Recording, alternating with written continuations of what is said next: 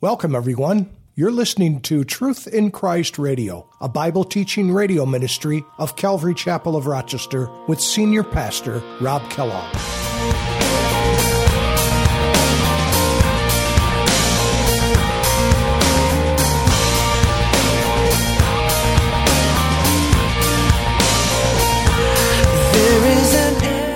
Can you imagine being there at the campfire and this angel of the Lord, you know there's something really wonderful about him, and then all of a sudden the offering gets put on the altar and he ascends, he just goes right into it and just ascends into, everybody's jaw would be hitting the ground, you'd be drawing flies. It would be an awesome thing to behold.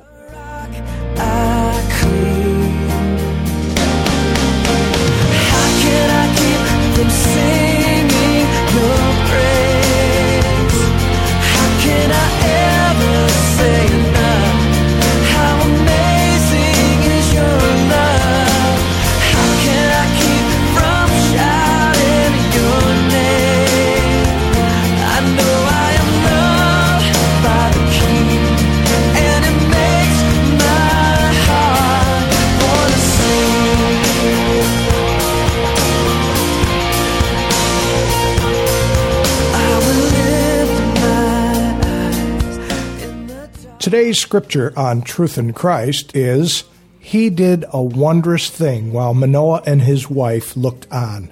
Welcome to our Bible study as we continue in the book of Judges. The angel of the Lord proved he was wonderful by doing a wondrous thing, ascending in the flame of sacrifice to heaven.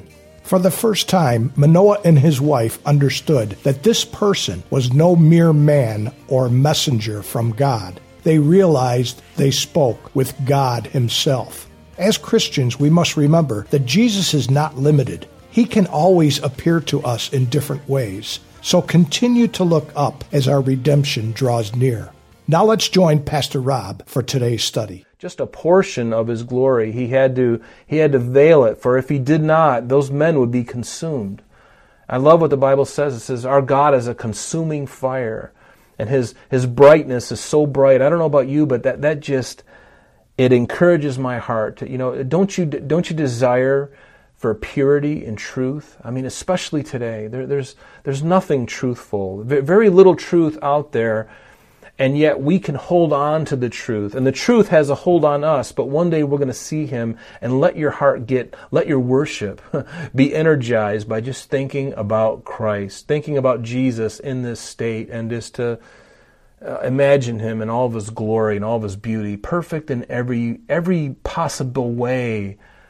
He's perfect in compassion. He's beautiful. He's perfect in thought. He's never had an evil thought. He's perfect in his compassion, perfect in love, perfect in forgiveness. There is nothing about him that is not perfect. Have you ever really just grabbed a hold of that? To me, that's just awesome.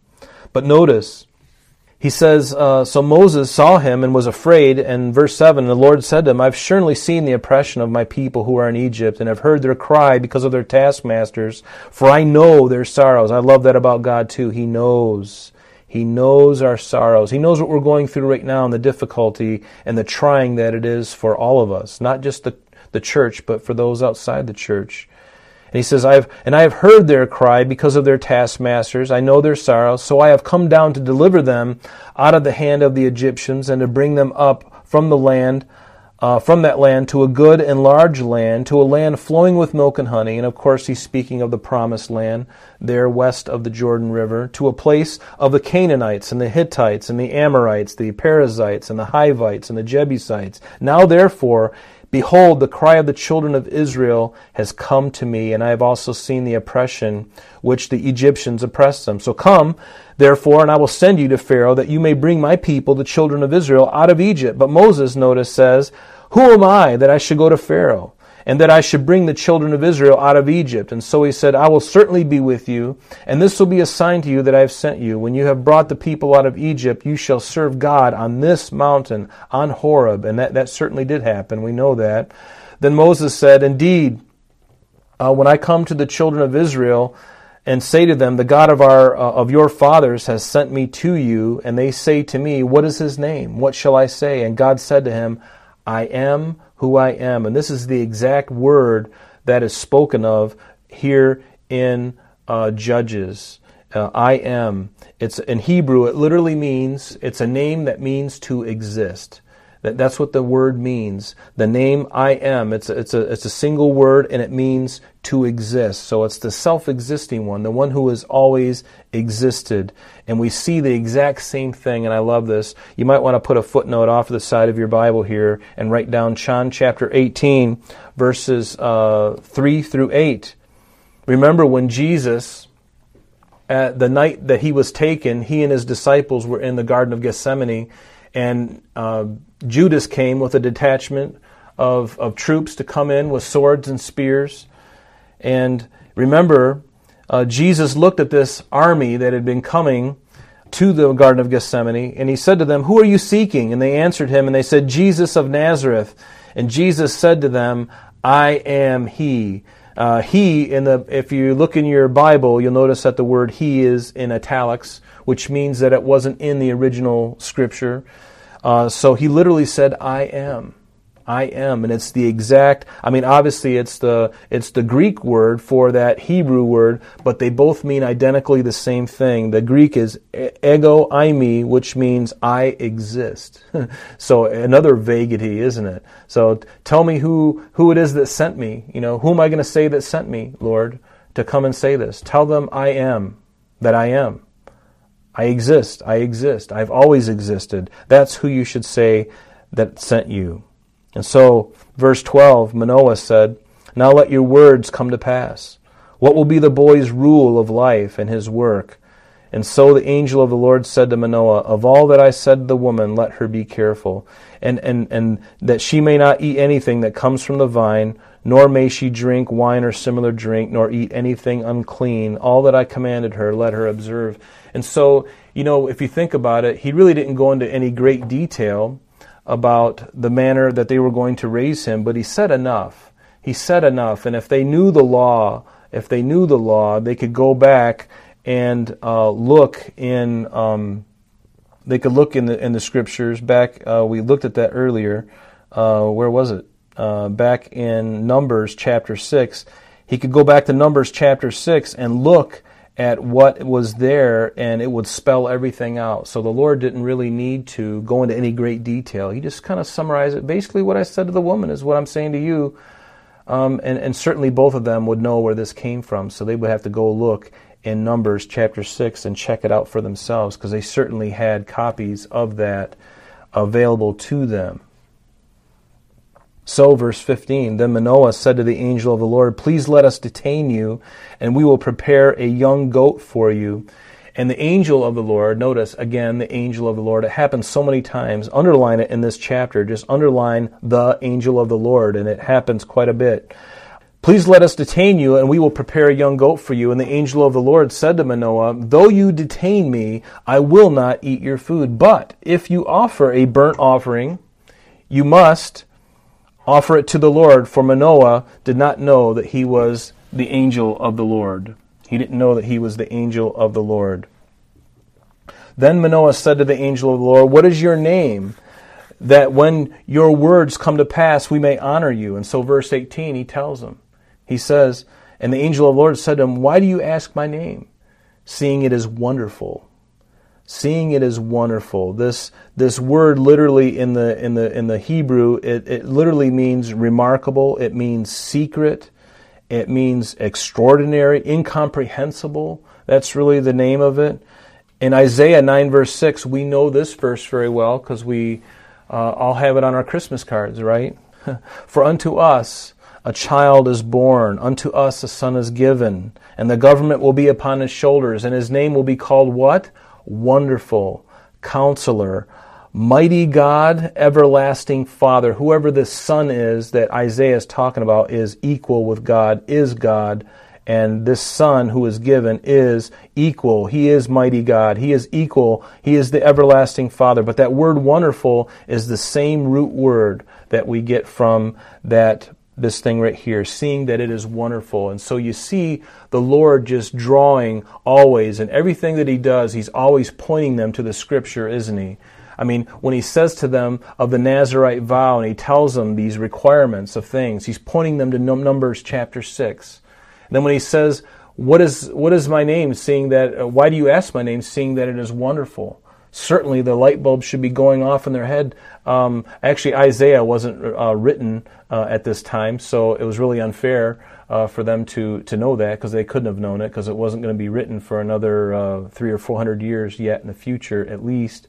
And so they couldn't have known that. But notice what it says in Isaiah 9 verse 6, that he is wonderful, same exact, of the same root word. So verse 19, so Manoah, he took the young goat and the grain offering, and he offered it upon the rock to the Lord. Notice it wasn't some fancy altar. God doesn't need fancy. He's very practical, and I like that about God, because he is practical. He is. It's very easy for us. He doesn't need some fancy marble sculpture where everything is just laid out just so. And don't breathe. You know, you got everybody's holding in their chest, and not looking straight forward, and you can't even touch your nose if you got an itch. I mean, God is just so wonderfully practical, and isn't that nice that he just wants to fellowship with you and I?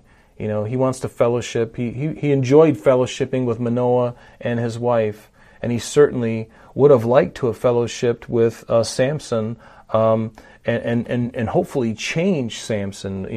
And it's a scary thing that God doesn't just come upon a person. And as we read through this, you're going to see that the Spirit of God came upon him. The Bible says that the gifts and the calling of God are without repentance.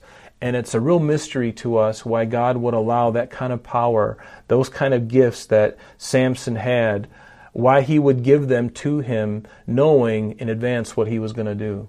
But see, God does that. He knows in advance that this person is going to prostitute that gift, or they're not going to do the right thing with that gift. The impetus is upon the person to do the right thing. But God doesn't take back the gift just because he knows the person's going to squander it at some point. He allows the person to go through the process, because the person doesn't know how exactly they're going to go about this gift that God has given them. God knows. But aren't you glad that God allows that person to figure it out? He doesn't just make the determination. I mean, how many of us, God having all knowledge, I wouldn't deserve anything, and neither would any of you for that matter. God, he's good like that. So Manoah took the young goat and the grain offering and offered it upon the rock, and he did a wondrous thing, the angel of the Lord did, while Manoah and his wife looked on. And it happened as the flame went up toward heaven and from the altar, that the angel of the Lord ascended in the flame of the altar.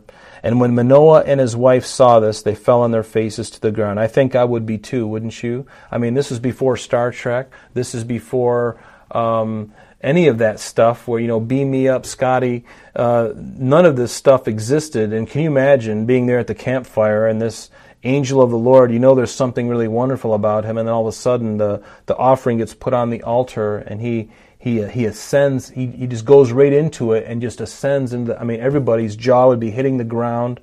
You'd be drawing flies. It would be an awesome thing to behold, and certainly they were blown away. They fell on their faces to the ground, and when the angel of the Lord appeared no more to Manoah and his wife, then Manoah knew that he was the angel of the Lord. And notice, and Manoah said to his wife, and I love this, this is just so, I shouldn't say typical, but it's kind of like there's some stereotypes that are here that are kind of fun, if you'd allow me to do this. Manoah said, "We shall surely die because we've seen God." And his wife looks to him and says, if the Lord had desired to kill us, he would not have accepted the burnt offering, by the way, Mr. Big Shot, and also the grain offering from our hands, nor would he have shown us all these things that he's going to do if he was just going to smoke us. And I love that. The voice of reason from Noah's wife comes through. And but you can't blame their excitement. If we were to see an angel of the Lord do that, I think we would be freaking out as well. But so verse 24, the woman, she bore a son, she indeed did, and she called his name Samson, and the child grew, and the Lord blessed him. His name, Samson, literally means like the sun. like the sun. And it's an interesting paradox that his life, as we're going to see as we get into chapter 16 in a few weeks, we're going to see that ultimately the Philistines were going to catch Samson, and they were going to put out his eyes. They were going to gouge out his eyes, and he would be blind, and he would have to actually tear that temple down by having a young boy lead him to the pillars of that Philistine temple of Dagon. And it's an interesting thing that his name would be called like the sun, and yet in his latter, his end really would be in darkness. He would lose his sight, and that he would actually allow his life to be taken and take his life, and in the process killing over 1,000 Philistines. And it says that, we're going to get to this when we get to Judges, but Samson judged Israel for 20 years. And notice what it says finally in verse 25, and we'll end here. It says that the Spirit of the Lord began to move upon him at Mahane Dan between Zorah and Eshtaol. Now, Zorah and Eshtaol are two little cities. Remember, like I said, if Jerusalem is here, if you go, actually I'm trying to think of your perspective. So yeah, it'd be from here. If Jerusalem is here, go west, and then right over here is Zorah, and then just a little bit northeast of that would be this Eshtaol. And so this is where the Spirit, that's where his dad was born, that's where he was born. And so now, the Spirit of the Lord began to move upon him. And again, the Spirit of God didn't indwell people permanently like you and I have the privilege of, like the people on the day of Pentecost did. Jesus said that the Spirit of God would not only be in you, but come upon you. And so the back before Christ and before the day of Pentecost, the Spirit of God came upon individuals at time to do certain things of God's will. And certainly the Spirit of God would begin to move upon him at this place and at different times that we will look at. And so we'll see in the next chapters that we look at, we're going to see Samson, how he struggled with sensual pleasures and certainly wasn't consecrated to the Lord, and that's not a good thing. And we see him really in the light of a carnal believer, like we saw Lot in Genesis chapter 18 and 19. And the thing is why do you want to get close to that fire? There's plenty of Proverbs and Psalms that talk about, holding a fire into your bosom and approaching a woman who was a harlot, a prostitute. And these are the kind of things that Samson entertained and was very much a part of his life, and he had no control over it. No, he didn't rein that lust in. So Samson really serves as a model of what the godly man ought not to do. And he may be, whether Samson is in heaven, I have no idea. I'm not going to make that judgment. The Lord came upon him to do certain things. And but the thing that we have to remember for man and woman is to not allow ourselves to get into this place that Samson got into, because he was born with such privilege. He was born with such promise, actually, that God had placed upon him, and yet he lived in a tribe of Dan, who was a tribe that really wasn't walking the way it should. I mean, none of them really did, but Dan was really one of those who fell into compromise, and they lived in a time when there was already a moral decline. And so, but regardless of that, God had a plan, and God was going to use his life. And God can use anyone, and he will use anyone. And I'm so glad that the Lord doesn't look at each of our lives and see it in totality and say, well, this person has really done the right thing all their life. They've never really did anything wrong. I mean, that's not really true. We know that we have all sinned and come short of the glory of God. But, none of us are perfect. None of us are perfect. And so, but God loves to choose people. He uses, vessels that aren't perfect. And certainly as we look at Samson's life, we will see that as well. But let it be a warning to us, especially men, because we're going to see Samson get involved in things that he shouldn't have. And again, God had a better plan for him but he allowed and he didn't interrupt Samson's own will. He tried to intervene at different times, but God will not force himself on anyone, and that's what love is, right? Love is a choice. Love is a decision that you have to make every single day. I will choose to love. And love is, when you choose to love, when you choose to do the right thing, that is one of the most glorious forms of worship, when you choose to do something when you don't feel like it necessarily all the time. It's easy, and we'll just end on this, it's really easy to love something when your heart and your mind and your eyes are engaged, But when sometimes those things are waning, or sometimes when there's a decision that you have to make that's really hard, but you know it's the right thing to do, that love makes the decision. Love follows through with whatever it is, even though it doesn't feel good in the flesh. In fact, most of the time, I think doing the right thing is not going to feel good in the flesh. The after effects of it are going to bring peace and righteousness, and you'll see the benefit of it.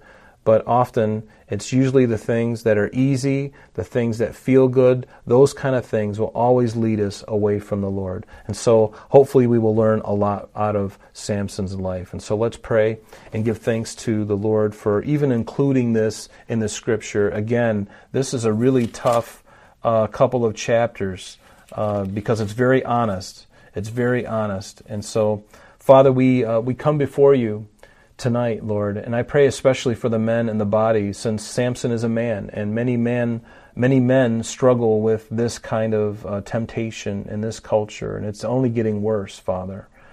So many men entangled, God, and so many men not really reining in those areas of their flesh, not crucifying those areas in their life, Lord, that are that they should, that is leading them, that the enemy is using against them, and they're willing to go down a road that's just leading them away from you, leading them away from their families, leading them away from all that is good, Lord. And it always looks promising. It always has the promise of something. But Lord, it never, ever works out. It never does, God. History is littered with the souls of men and women who have gone down that road thinking that things are going to get better, and it never, ever does. Lord, help us to learn that lesson. Help us not to be like a Samson. So, Father, we thank you for this time tonight, Lord. Please encourage our hearts, Lord, as we navigate these days that we live in, Father. Help us to resist, Lord, the temptations of our flesh. And Lord, for male and female, those temptations sometimes are different. Sometimes they're the same. But Lord, we want to be consecrated to you, Lord. We want to certainly not to make a vow, God. We know we don't need to make a vow to you concerning anything, but Lord, help us. Just to make the decision every single day, Lord, I want to follow you. I want you to guide me, Lord. I want you to help me. And Lord, would you do that in my own life continually, Lord, and continually in the lives of my brothers and sisters as well, Lord. Don't let us drift, God. And if we have drifted, Lord, bring us back into that wonderful, sweet presence of yours, where there is fullness of joy, where there are true pleasures forevermore, Lord. Pleasures that we never have to be ashamed of. Pleasures that we can rejoice in, Lord, because they're pure and they're holy, Lord, and they're right and they're just and they're from you. So, Lord, have your way. In Jesus' name we pray. Amen. I'm sorry, that's all the time we have for today, but please join us next time as Pastor Rob continues our study in the book of Judges. Calvary Chapel of Rochester is located at 2503 Browncroft Boulevard, Rochester, New York, 14625. You can reach us at our church office between 9 a.m. and 4 p.m. Monday through Friday at area code 585-586-3140. If you would like to have an audio CD of today's message mailed to you in its unedited form, simply mention today's date when contacting our church office. You can also contact us via the web by logging on to www.calvaryrochester.com. There you will be able to access a number of useful things, such as information concerning our beliefs, our ministries, contact information, our location, service times, and much more. You can also download or listen to the radio and sanctuary messages free of charge from the teachings link at the top of the page. To listen to Calvary Chapel of Rochester sanctuary messages or Truth in Christ Radio on your mobile device, just subscribe to both through Google Play and Apple Podcast. You may also join us on Sundays and Thursdays through live streaming of our services and Bible studies. Just click on the online services link. We're so glad that you could join us today. And if there is any way that we can bless you in your walk with Jesus Christ, please don't hesitate to call our church office. Remember, Jesus said, "I am the way, the truth, and the life, and for this cause I have come into the world, that I should bear witness unto the truth. Everyone who is of the truth hears my voice." May God bless you in abundance today as you walk with Him. And until next time, this has been Truth in Christ.